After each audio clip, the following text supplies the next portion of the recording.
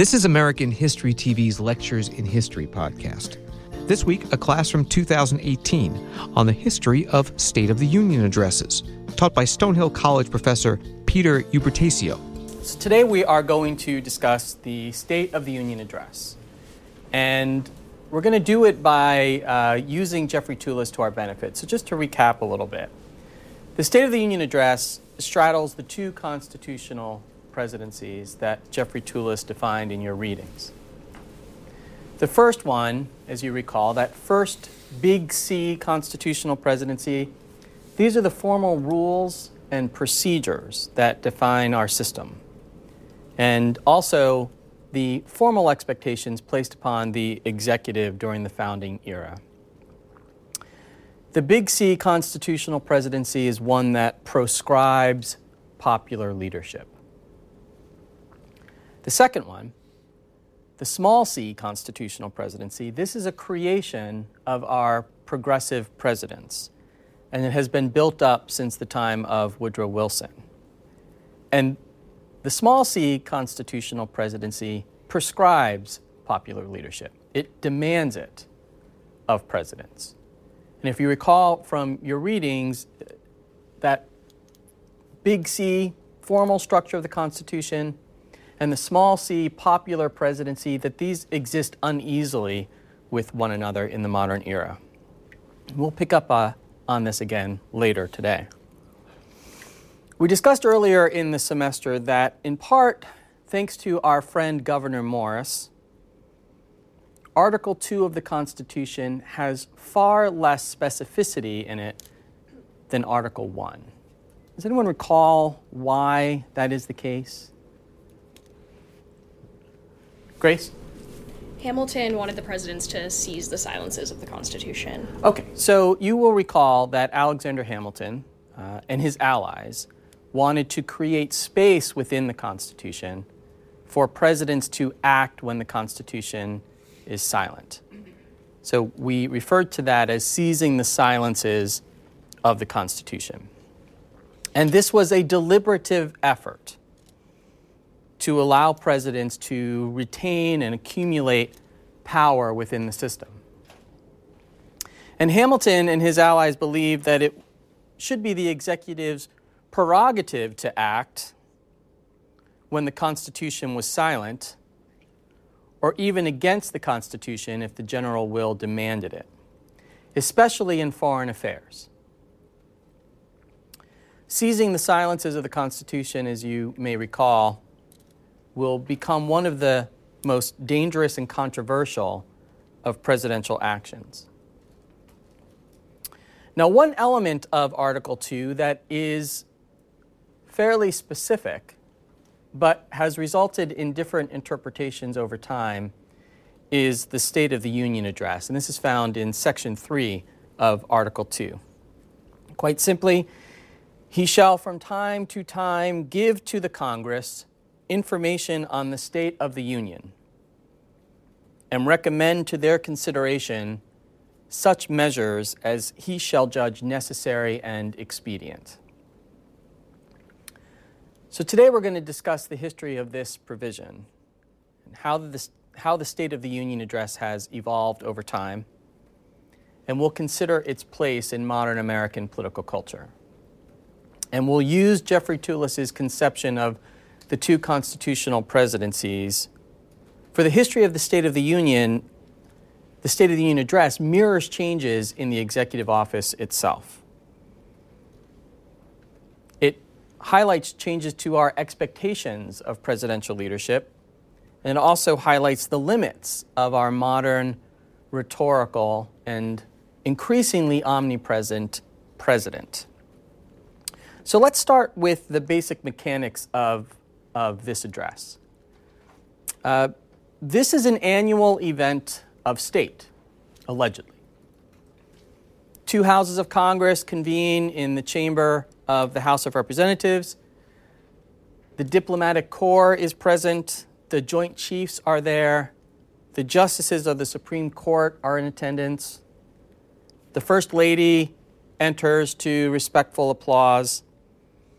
And then the most important part for me is the following.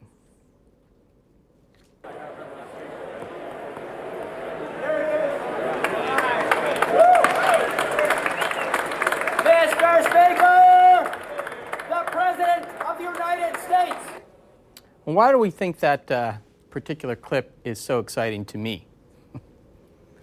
Not only because it would appear to be an awesome job aspiration for me. I think that I could belt out Mr. Speaker, President of the United States with a good amount of ease.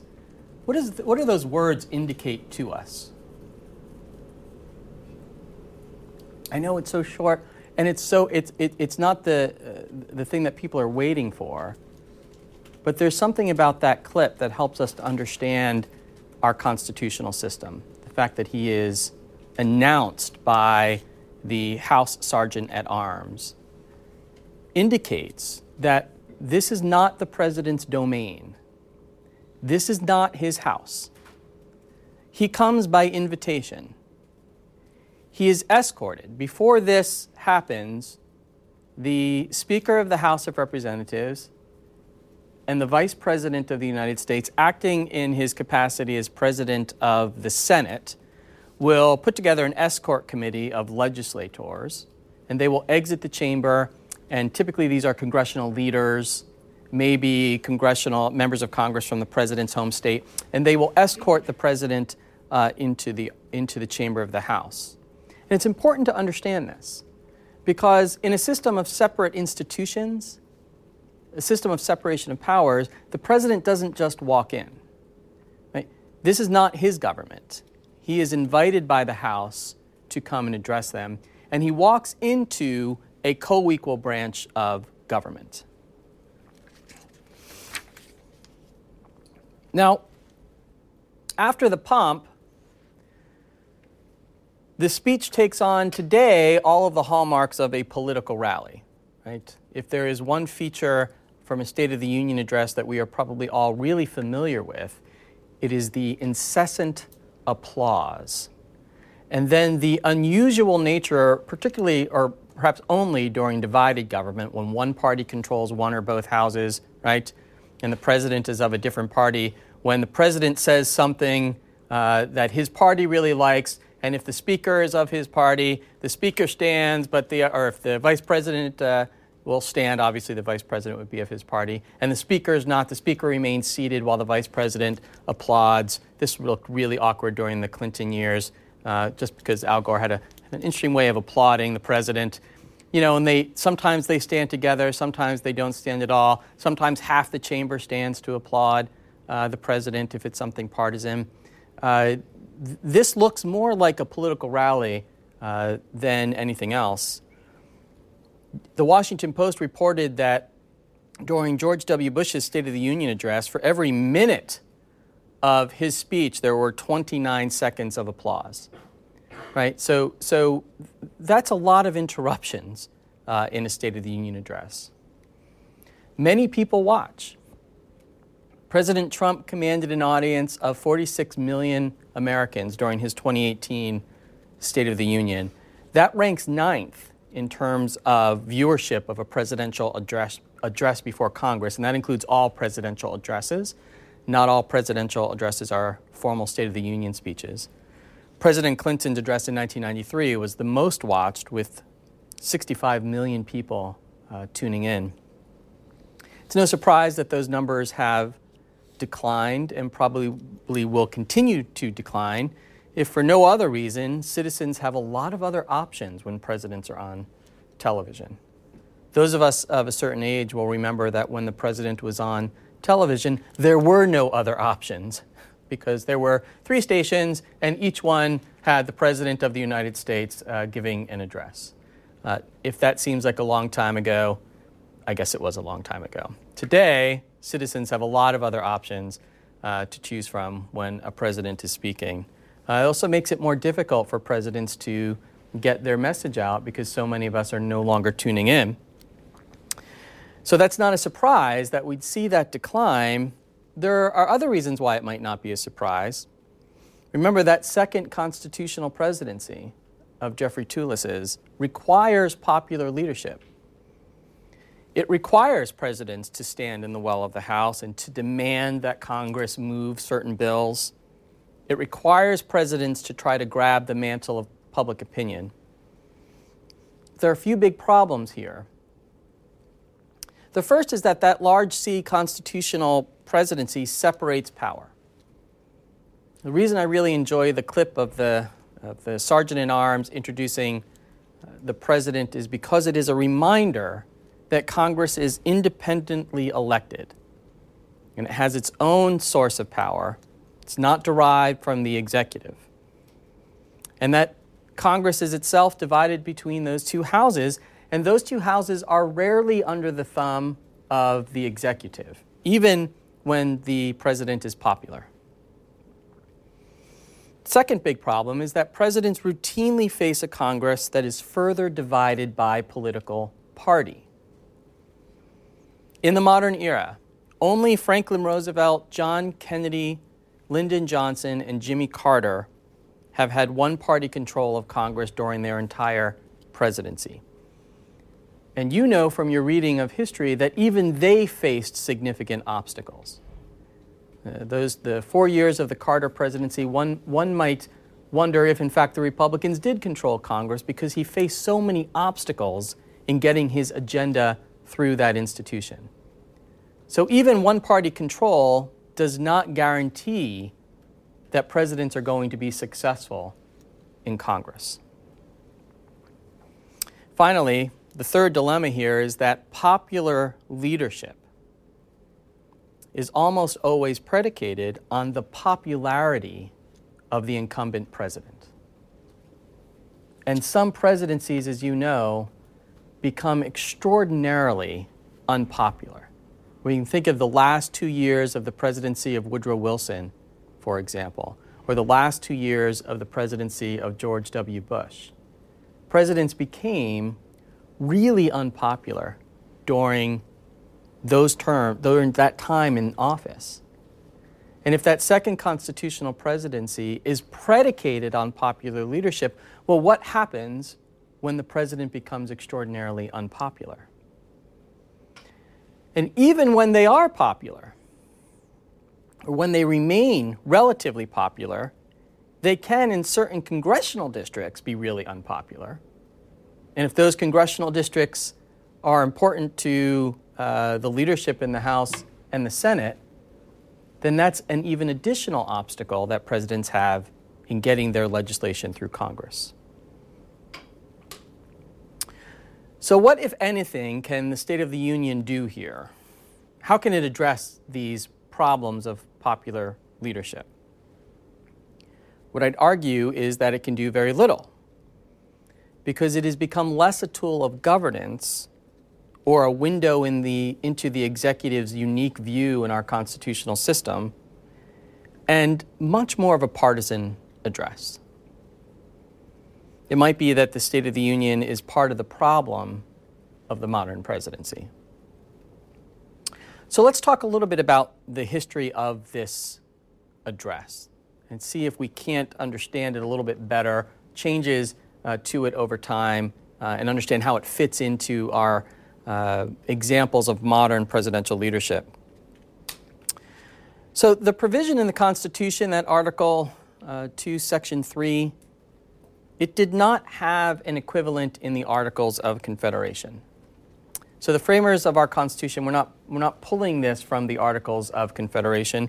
You know that the Articles of Confederation really provided no more than a presiding officer for the executive. So there was no model there for them to pull from. Our State of the Union was modeled on the King's speech from the throne, which was called the Most Gracious Speech in Parliament. We'll refer to it as the Queen's Speech today in honor of Queen Elizabeth.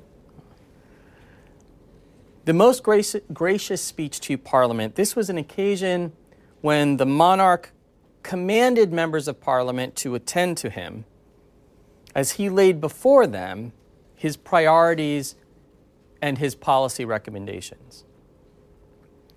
King George III's Most Gracious Speech to Parliament in October 1775 noted, for example, quote, "The present situation in America and my constant desire to have your advice, concurrence, and assistance on every important occasion have determined me to call you thus together early.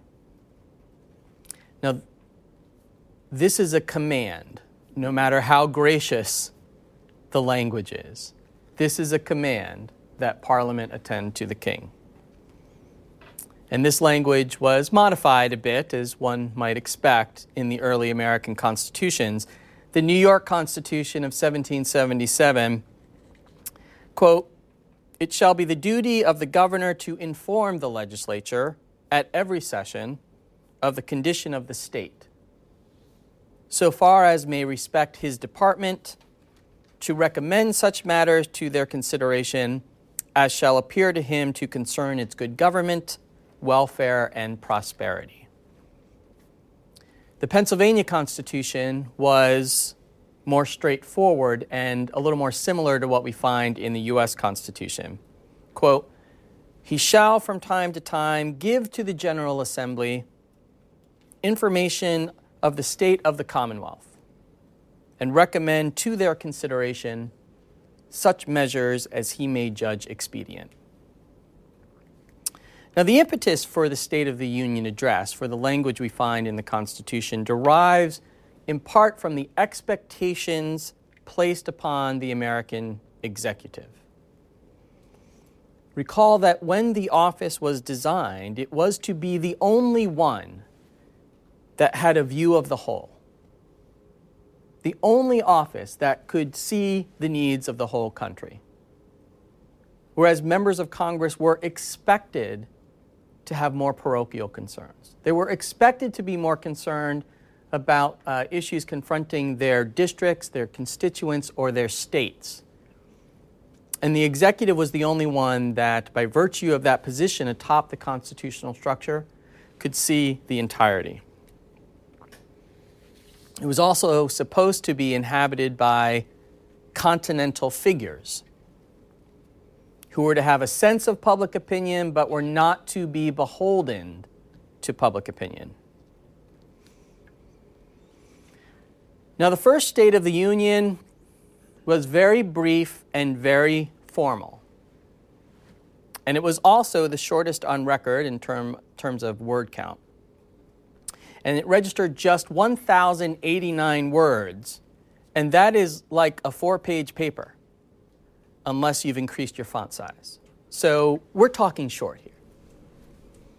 Washington said, quote, "I have directed the proper officers to lay before you, respectfully, such papers and estimates as regard the affairs particularly recommended to your consideration and necessary to convey to you that information of the state of the Union which is my duty to afford."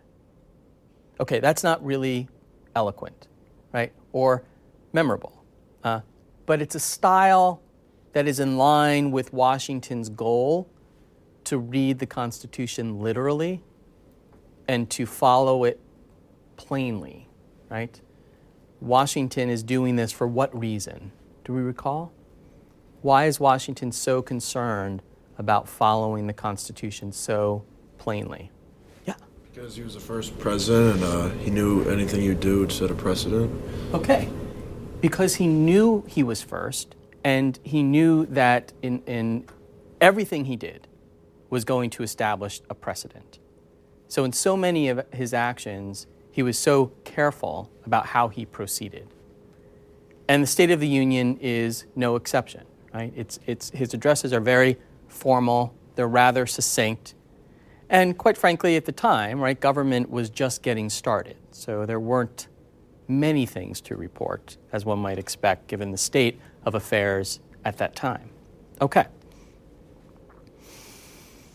Now, Washington is delivering this address in person. And that practice continues under his successor, John Adams. Washington's average word count for his State of the Union addresses was about 2,000 words, not lengthy. Adams was a bit less wordy.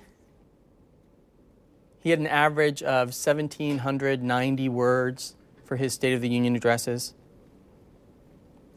Thomas Jefferson when he assumes office after the bitter election of 1800, ends the practice of giving the State of the Union in person. He believed that the ceremony itself smacked of monarchy. And we are well aware of Jefferson's views on monarchs, and he thought that this speech was far too similar to the king's speech from the throne. Now, I thought it might be useful. This obviously is not King George III. I couldn't find a YouTube clip of him, but I do have Queen Elizabeth II. And so at least in style, you get a sense of what this looks like. And we'll talk about the substance for a minute. If you're familiar with how American presidents are introduced during our State of the Union, this clip is somewhat of a shock.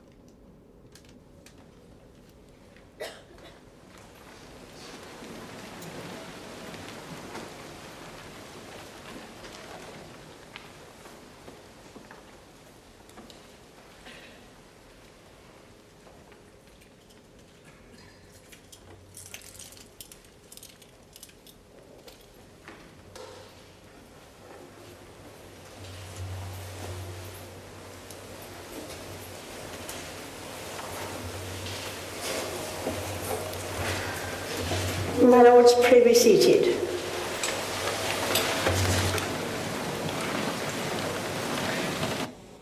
Now, what she does there is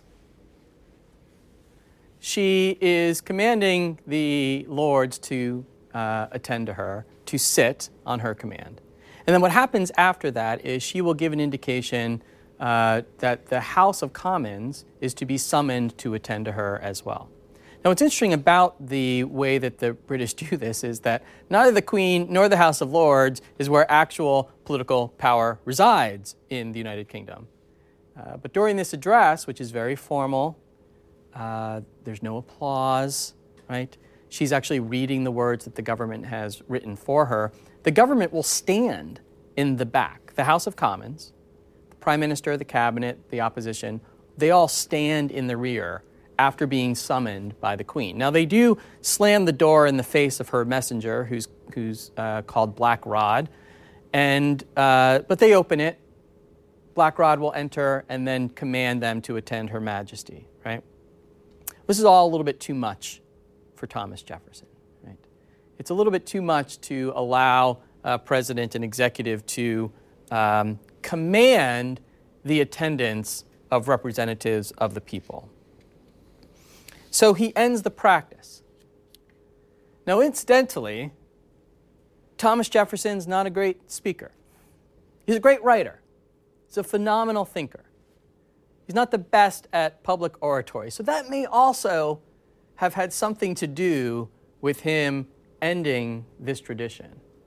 But you know, traditions of George Washington don't die easily, right? Think of the two-term tradition that ends up being written into the Constitution. Nevertheless, Jefferson is able to end this tradition. When he stops appearing before Congress, it'll be well over 100 years before another president will appear before Congress to deliver the State of the Union. Now here, presidents are freed from the burden of oral delivery. And as a result, they become much more verbose. Jefferson's first State of the Union had just over 3,000 words.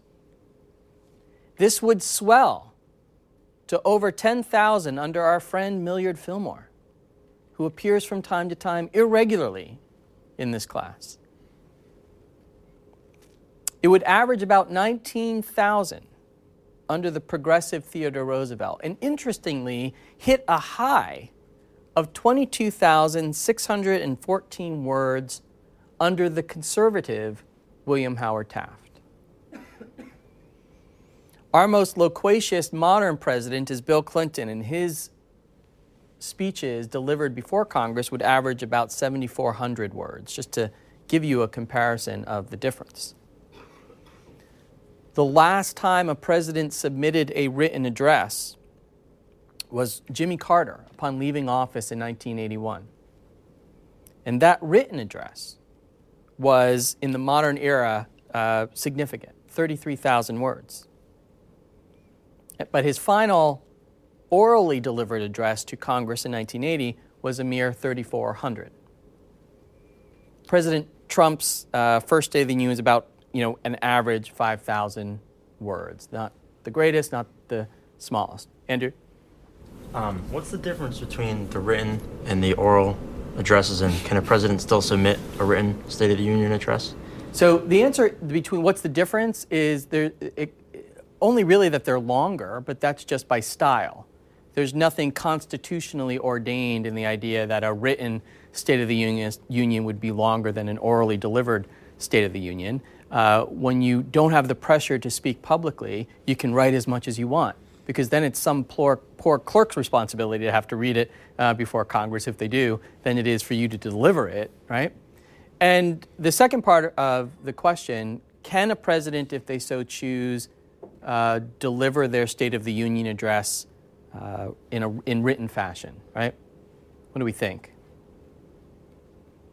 Can a president, if they so desire, send their State of the Union in written form?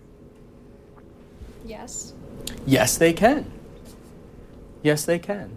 It's simply a choice. President Carter gave his last in 1981 in written fashion. In the early 70s, President Nixon experimented with written addresses that were all very lengthy, though he gave most of his State of the Union addresses in person. It's really just a choice. Now, it's a good question because the demands of the second constitutional presidency, the one that prescribes popular leadership, makes it difficult to imagine how presidents can avoid delivering it in person. Because it demands the spectacle, even if it's largely unsuccessful at times, which we'll get to. Carter, obviously, in 1981 was on his way out of office, having just been defeated in the 1980 election by Ronald Reagan. So that, is an exception. But presidents certainly reserve the right. The Constitution only says that they shall do this from time to time. It doesn't mandate that they do it in either written or in person fashion. Okay.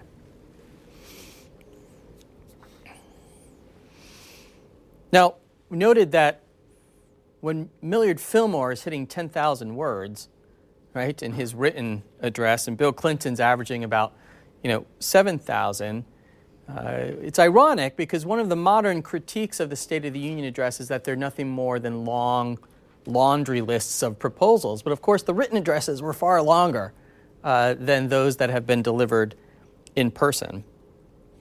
The difference beyond the length is the expectation. The expectation of a personal address with its commands that Congress do things. And increasingly, its overt appeal to partisanship. The personal commitment that presidents are now expected to make in their State of the Union is very different than what we saw when they issued these addresses in writing. So the tradition, even if they're shorter than their written counterparts, is that the presidents lay before Congress a very long list of policy proposals. The difference is that in the earlier addresses, it appeared that presidents were aware that they alone did not have the power to demand compliance with their goals.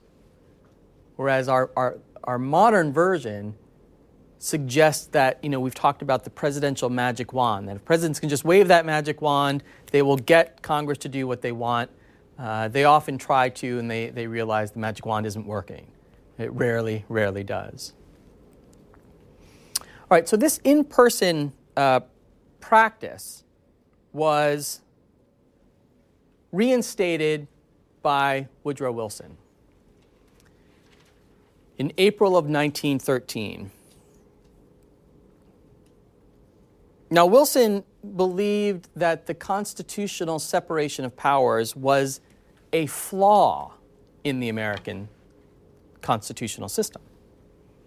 So he had spent a good part of his life critiquing separation of powers. He was not alone in this. Interestingly, we can consider William Howard Taft his very conservative predecessor. Taft sent his December 1912 State of the Union address to Congress in written fashion. And there's this fascinating passage in Taft's State of the Union. Again, Taft is the conservative. Taft is the one in the 1912 election which pitted in the view of many, a radical Theodore Roosevelt versus a radical Woodrow Wilson, and the conservative William Howard Taft, the defender of the Constitution. And he wrote in his 1912 address, "The rigid holding apart of the executive and legislative branches of this government has not worked for the great advantage of either. There has been much lost in the machinery due to the lack of cooperation and interchange of views face to face between the representatives of the executive and members of the two legislative branches of government. It was never intended that they should be separated in the sense of not being in constant, effective touch and relationship to each other. The legislative and executive each performs its own appropriate function, but these functions must be coordinated." Now, that is a fascinating passage coming from the quite conservative William Howard Taft. It's something we'd expect Wilson to have said, but it wasn't. And so there was this yearning at the time for greater cooperation, greater coordination between the branches. Now, that address that Wilson gave in April of 1913 was not an official State of the Union address. At that point in history, even in the written form, the State of the Union was delivered in December of the calendar year. The practice of a December State of the Union address didn't change until 1934 with the change in congressional calendar, and now State of the Union addresses are given typically mid to late January, occasionally early February, the start of a congressional session. Woodrow Wilson believed that a strong party leader could overcome what he viewed as the defects of our constitutional system. And during the early years of his presidency, he both dominated the Democratic Party and dominated Congress. And so it lent some credence to his view that a popular party leader could overcome the obstacles embedded in the Constitution. But he didn't formally change the Constitution. And presidents are not prime ministers, nor are they monarchs. And he was able to temporarily overcome constitutional norms without changing the terms of the Constitution. He appeared frequently before Congress to talk about a whole range of issues in addition to his formal State of the Union addresses. And because of that, he helped to create an expectation of presidential government, of executive leadership that is capable via words and actions of ameliorating social and economic disparities and political differences. He created an expectation of that presidential magic wand. The presidents could wave it, and Congress and the states would do a president's bidding. This view has largely stuck through Democratic and Republican administrations, despite the unhappy experience of Wilson's last 2 years in office. So he presents, during the course of his presidency, the promises of popular leadership, of which the State of the Union is an example, but also the perils of popular leadership. You may remember that the 1918 midterm elections, that's his second midterm, the midterm of his second term as president, represented a rejection of Woodrow Wilson. And the Republicans gained control of both houses of Congress in a repudiation of Wilson's policies. What good is popular party leadership if presidents if a president's party does not control the Congress. The Senate, you will recall from your history, rejected his proposal for a League of Nations during this time period. And they did this despite Wilson's efforts to tour the country, to rally public opinion to his cause, right? Again, Wilson hoped that the president would be the repository of public opinion, and that would force Congress to act in the way that he saw fit. But by the end of his presidency, he was no longer the repository of public opinion. He was no longer popular. But he's built a model of presidential leadership that is based on popularity. And that final year in particular for Wilson's presidency is a really lonely one. Now, despite that kind of grim reality, his transformation of the State of the Union was complete. And it is now a central feature of a Wilsonian view of both government and executive power. Now, it wasn't immediate. Wilson, in addition to the 1918 repudiation of Wilson's presidency, the country, as you remember, returns to normalcy in 1920, and his conservative successors, they don't follow his lead. Calvin Coolidge did appear once before Congress, but Harding, Coolidge, by and large, Hoover, they're not delivering their State of the Union in person. They are reverting back to that earlier Jeffersonian tradition of delivering their State of the Union in writing. But since the presidency of Franklin Roosevelt, it has become customary for the president to deliver the address before a joint session of Congress. And though the Constitution, again, is pretty clear, the president shall from time to time give to Congress information on the State of the Union, the context of this speech during the modern era has changed dramatically. Now, one of the most important developments is under President Lyndon Johnson. Johnson brings the speech into prime time. And this allows the address to be given directly to the American people. This dramatically increases the number of people who are paying attention to the State of the Union address, as you might imagine, right? Now, the first televised State of the Union occurred in 1947 after over 20 years of radio coverage, and Calvin Coolidge was, we popularly remember FDR as the president who really harnessed radio, but it really was Coolidge to begin with, to harness that new technology. And his presidency was the first to use radio quite effectively.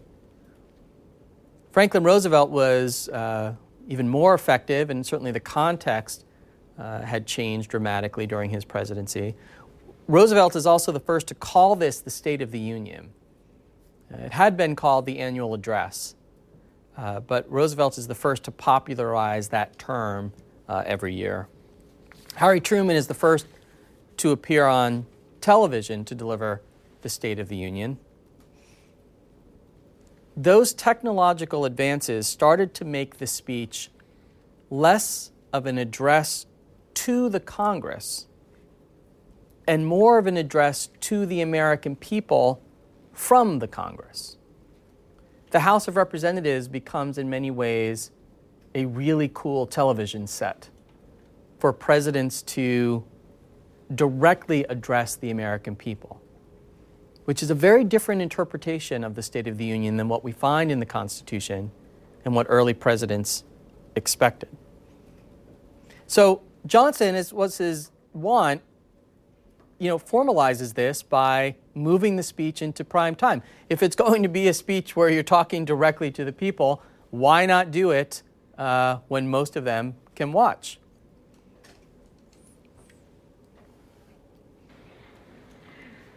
On this hill which was my home, I am stirred by old friendships. Though total agreement between the executive and the Congress is impossible. Total respect is important. Now, we know a lot about President Johnson. Of course, those are significant words. He actually did mean respect for him and his office and his policy proposals, right? Interestingly, that State of the Union is delivered in January of 1969. That's his final. And just a short time before Richard Nixon would take the oath of office as president. So presidents were also delivering these at the end of their term, which is a custom that they no longer subscribe to. The last time a president delivered a State of the Union at the end of their presidency was President Carter, who delivered it in writing. Some presidents, like Ronald Reagan, have chosen a farewell address, but none since Carter have formally had a State of the Union in January of their final couple of weeks in office. But note also the Wilsonian conception here. Not only is he moving it into prime time so that millions of Americans can watch him, and while he acknowledges, it's never get together perfectly, total respect is important. And what that means institutionally is respect for the presidency and its policy initiatives. And in 1969, of course, we're coming off of pretty significant legislative enactments by Johnson and previous Congress. And so this is really the height of an activist federal government during Johnson. And the State of the Union was designed in part to harness the power of the executive. Well, the opposition party wasn't going to allow an increase in viewership to happen without a response. Literally. So in 1966, Republican congressional leaders gave the first official response to a State of the Union address, a 30-minute televised address by Republican Senators Everett Dirksen and Representative Gerald Ford, the Republican leaders of the House and Senate. And this tradition takes off.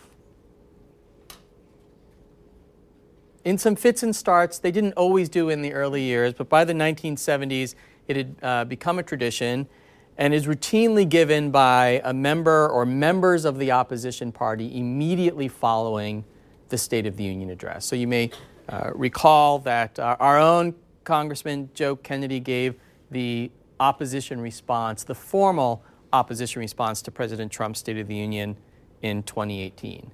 Sometimes they're given by congressional leaders, other times they're given by up-and-coming members of the party. Sometimes governors will give the address.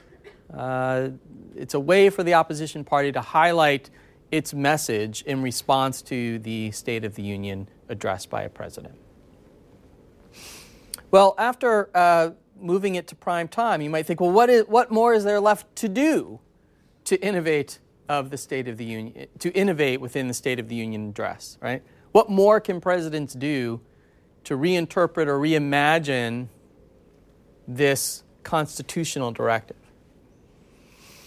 Well, when Ronald Reagan entered office in 1981, he didn't allow his essential conservatism to prevent him from expanding the spectacle that the State of the Union had become. So Reagan is also a master of stagecraft and a master at storytelling. And so in 1982, he adds something that we hadn't seen before.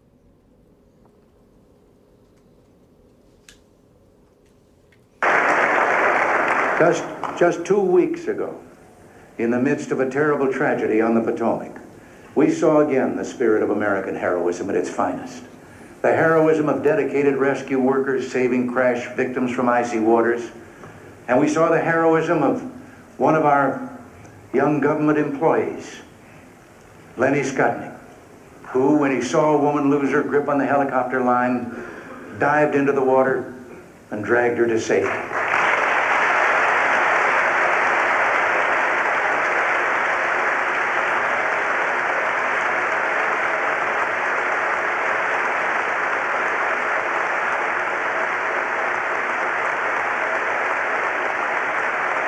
Okay, so you see there President Reagan adding this element, bringing in honored guests and then introducing them from the floor. I mean, these are stories typically of great American heroes. And so he's again turning the State of the Union into something that we might expect on television. These are great stories. These are great people to introduce. It has very little to do with the constitutional directive, but it has a lot to do with that small c, second constitutional presidency, which demands popular leadership, right? And so we see these kinds of things starting to flourish in the 1980s and 1990s. Now, in this particular instance, more often than not, the folks who are being introduced are nonpartisan. Everyone has a reason to want to applaud and to recognize them, right? Well, presidents don't miss opportunities to score partisan points as well. So something similar occurred during the presidency of Bill Clinton in his 1996 address. See if you can spot the difference. I'd like to give you one example. His name is Richard Dean. He's a 49-year-old Vietnam veteran who's worked for the Social Security Administration for 22 years now. Last year, he was hard at work in the federal building in Oklahoma City when the blast killed 169 people and brought the rubble down all around him. He re-entered that building 4 times. He saved the lives of 3 women. He's here with us this evening, and I want to recognize Richard and applaud both his public service and his extraordinary personal heroism.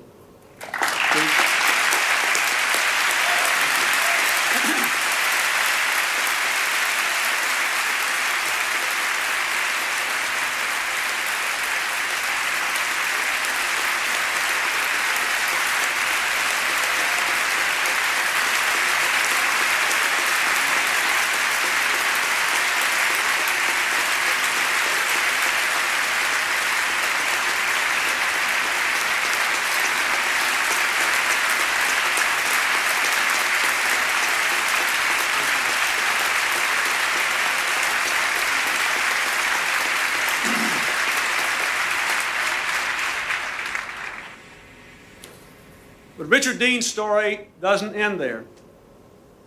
This last November, he was forced out of his office when the government shut down. And the second time the government shut down, he continued helping Social Security recipients, but he was working without pay. On behalf of Richard Dean and his family, and all the other people who are out there, working every day, doing a good job for the American people, I challenge all of you in this chamber, let never, ever shut the federal government down again.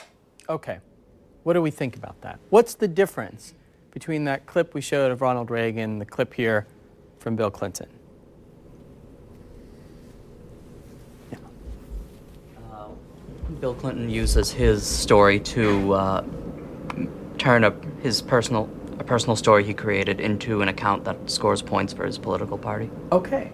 So Clinton takes this moment, not unlike the Reagan moment, of national unity, a certifiable hero, someone who raced into the Oklahoma City building as it was being turned into rubble to rescue people on multiple occasions. And then he uses that to make a political argument about not shutting down the government, right? Now, that's very different, right? So if we had watched all of the applause here, what you would have seen is behind President Clinton in this address is Republican Speaker of the House, Newt Gingrich. Lots of Republicans controlled the House and Senate in 1996. You'd have seen that moment where one party stands wildly to applaud while another party sits grimly. Now, Clinton scored here. That he scored politically, right? And so we start to see that the address, the lure of politics is too great for many presidents. This is Wilson's small c constitutional presidency. It is designed to It is designed for party leadership. And so presidents don't avoid the opportunity to use the address to try to score political points. We are way far away from that formal kind of succinct address that George Washington would have given, or many of his successors. And we are now into the latter stages of that small c constitutional presidency, where presidents are using these opportunities to advance a political agenda. Where are we today? Well, you may recall a couple of instances that are hallmarks of today's address. The first one is really unusual. It doesn't happen that often, but as the address has become more partisan, it's perhaps something we should expect to see again in future. You may recall this. There are also those who claim that our reform efforts would ensure illegal immigrants. This too is false. The reforms I'm proposing would not apply to those who are here illegally. It's not true. And okay, one so more. that is Congressman Joe Wilson yelling at President Obama, "You lie." Now, that's not a formal State of the Union address. It is a presidential address before Congress, right? So the president here is speaking about the health care bill that he's advancing. And Wilson apologizes for the outburst. It was considered a breach of decorum. So, there's that. But the face on the Vice President Nancy Pelosi during this is classic. I mean, they consider this a real breach. And yet, as the address has become more partisan, it's perhaps not unusual that the House would look more like the House of Commons during a debate. If you've ever seen Prime Minister's Questions during House of Commons, right? It is shown every week on C-SPAN on Sunday evenings. I don't know what you're doing on Sunday evenings, but I'm usually watching at least a clip from Prime Minister's Questions, much to the chagrin of my children who'd rather be watching Sunday Night Football. But we get in a little British civics before the big game. They shout and yell at each other, and they hoot and holler, right? That's typically not how business in the American House is done. This resembles that a little more, where you have a member of Congress really speaking out during the course of a presidential State of the Union. All right, let's watch this next clip. Let's see what your reaction is here. Again, this is a State of the Union by President Obama in 2010. With all due deference to separation of powers, last week the Supreme Court reversed a century of law that I believe will open the floodgates for special interests, including foreign corporations, to spend without limit in our elections.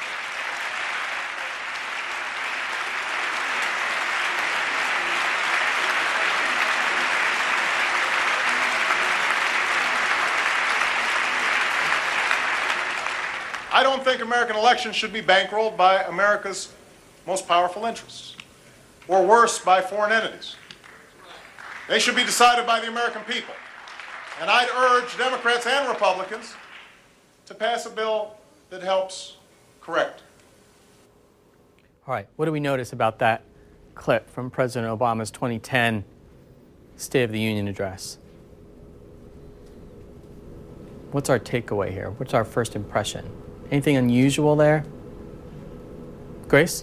One of the Supreme Court justices was kind of like shaking his head. Okay. Justice Alito wasn't having it, right? He certainly did not agree with President Obama's assessment of what the Supreme Court had decided in the Citizens United case, right? What was his reaction? To not stand up and shake his head. Well, he didn't stand up. He did shake his head ever so slightly. That kind of look I sometimes give you, and I'm like, really, Nate? Really? Right? That ever so slight shake of the head. Maybe you mouth something. He's mouthing not true. If you slow it down, right, you can see what he's saying. But what do we notice about what the Supreme Court does? You have a president of the United States who says, in all due deference, however, he does launch a broadside against the Supreme Court and a decision they had just handed down. And what does the Supreme Court do in response? Aaron? They don't stand up. They don't stand up. They actually never stand up. Presidents know this, right? Now, they do when it is a completely unobjectionable point, right? So at the outset, presidents are introduced and everyone stands and applauds for them out of respect. When the president introduces a hero sitting in the audience, the Supreme Court will stand up. When it's an unobjectionable, clearly nonpartisan overture that the president is making, then the court will respond accordingly. But for the entire address, when presidents are issuing that laundry list of policy proposals, members of Congress are applauding every few seconds, the Supreme Court sits there and they don't respond. Now, why do we think that is? Why do members of the Supreme Court sit there in silence? Yeah? Because they're supposed to remain above the political debate. Okay, so they're supposed to remain above it all. Why? Because they're supposed to be the independent judiciary who just decide what is constitutional and what's not, and not trying to get involved on the nuances of politics. Well, sure. So exactly. So their commitment is to the rule of law.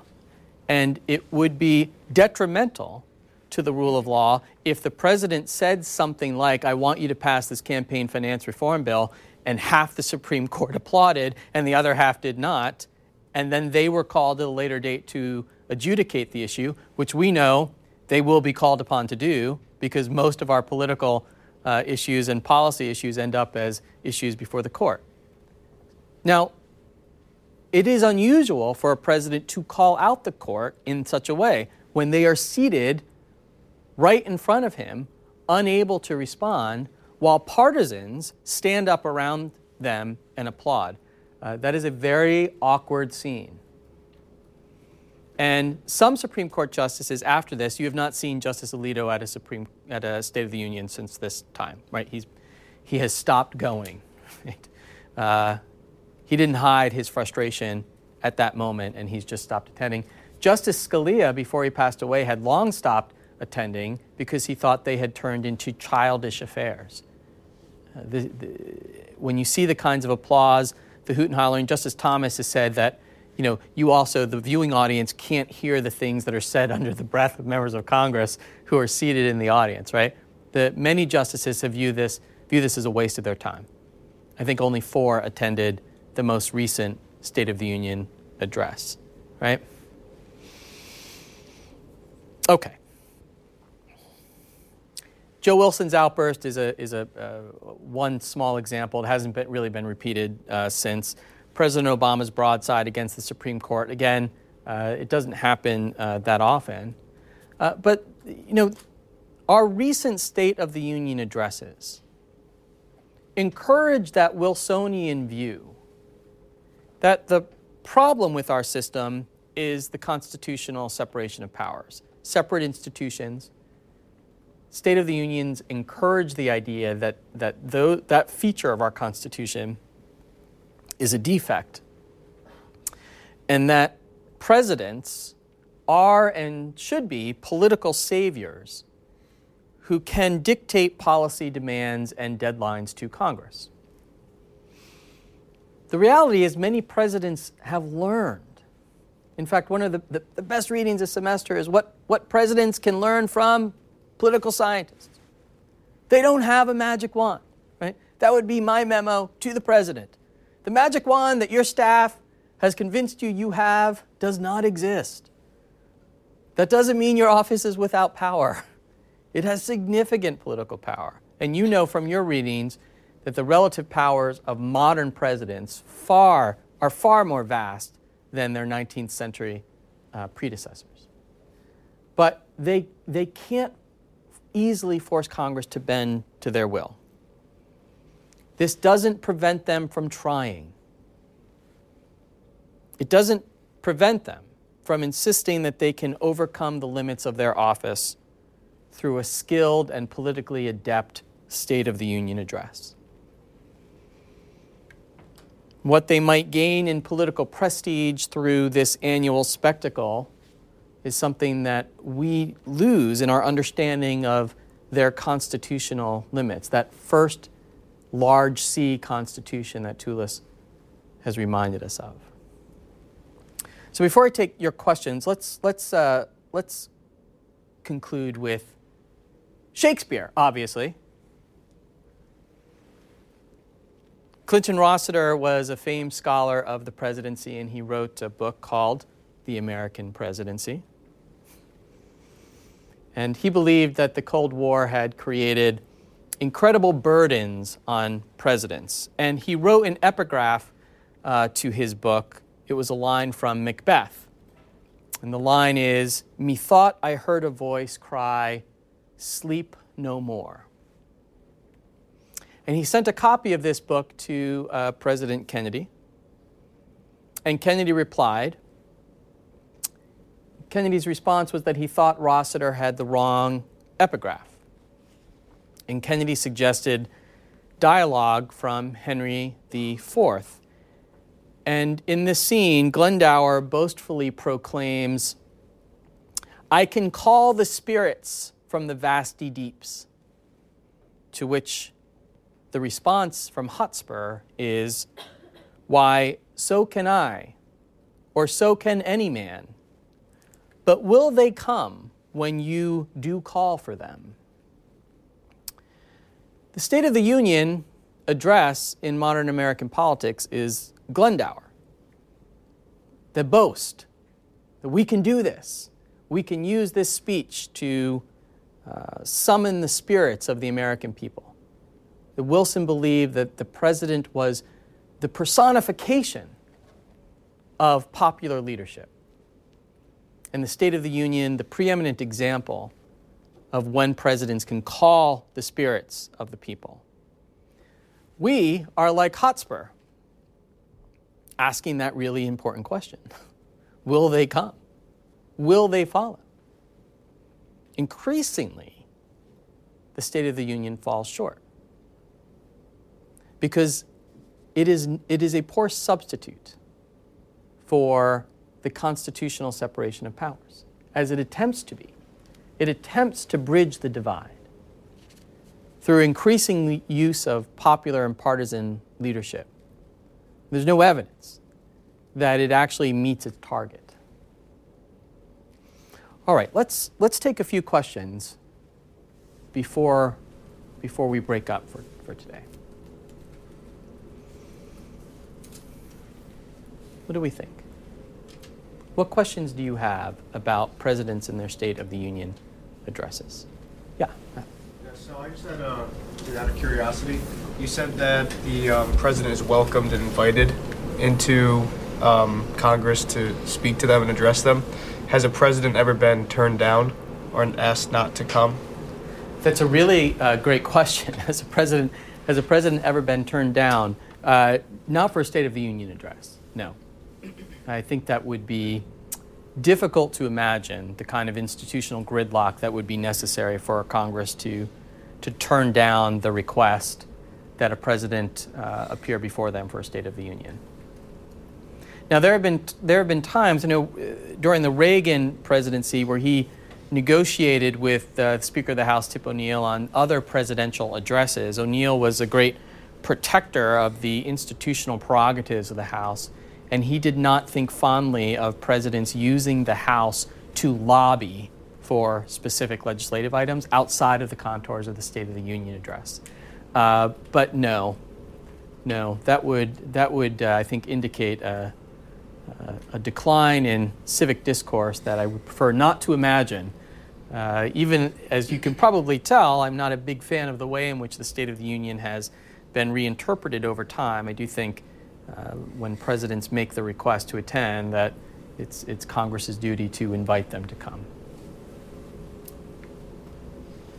Do you think the State of the Union should go back to being a nonpartisan speech, or is that even a possibility at this point? Right, so what do we think about that? What do we think about going back to either a written address or asking presidents to tone down the partisanship? Is that even a possibility? Yeah. I seriously doubt it, especially with the fact that the spectacle is like all about like the relationship between the president and the media, and like how the media gets helped by the president and whatnot, and like the president like needs to have the spectacle in order to like and be popular, like get the popular vote. So I mean, like I it kind of like stinks now, but like I don't think it'll really change all that much. Yeah. I suspect that you're right. I suspect it would be awfully hard to convince presidents that this was no longer in their best interests, right? Presidents try to control the narrative, the political narrative. And so what they would reasonably believe is their failure to go and to deliver the address in person would allow someone else to control the narrative. And so I doubt very much that, you had a reading by the Washington Post columnist George Will. He would love for presidents to go back to that earlier era where they're delivering it writing, in part because he's a critique of the Wilsonian view. And practically speaking, it's unlikely that we'll go back to a written form. Now, could presidents tame the partisanship? Well, yeah, that's a choice. And that's a choice that they make. Again, I suspect that the pressure's on them to advance a narrow agenda. Those pressures are pretty heavy. All right. Any other questions? Yes. You said that nobody since Carter is given a State of the Union at the end of their term. So Right. what happens with the State of the Union that year? Is it just passed over, or does the new president give it? That's right. No. So what we find is that Carter delivered one at the end of his term. Ford did. Johnson did. Nixon resigned. So that complicates the schedule. So presidents can deliver one at the end of their term. It's delivered every January. And so the outgoing president can choose to deliver a State of the Union the way that we saw Lyndon Johnson did before the joint session. They can choose to send one in writing, as President Carter did, or they can choose not to give one. Ultimately, that's a lot of presidential addresses in a short period of time. So you could have an outgoing president in early January give their final State of the Union. The incoming president gives their inaugural address in late January, and they often will ask Congress to also appear before them early in their term. That's not an official State of the Union. It's a presidential address before Congress. So sometimes they choose to do that as well. Other presidents have opted for a farewell address, right? Again, going back to the tradition of George Washington, but not all presidents choose to do that either. Now, the last two presidents, I don't believe President Obama did. President George W. Bush did not either. So, there's some flexibility. All right, everyone. Well, thank you. That's it for today. Enjoy your week, and I will see you guys next Monday. Thanks for listening. Please rate, review, and subscribe to this podcast wherever you get your podcasts. We would love to hear from you. You can email us at podcasts@c-span.org.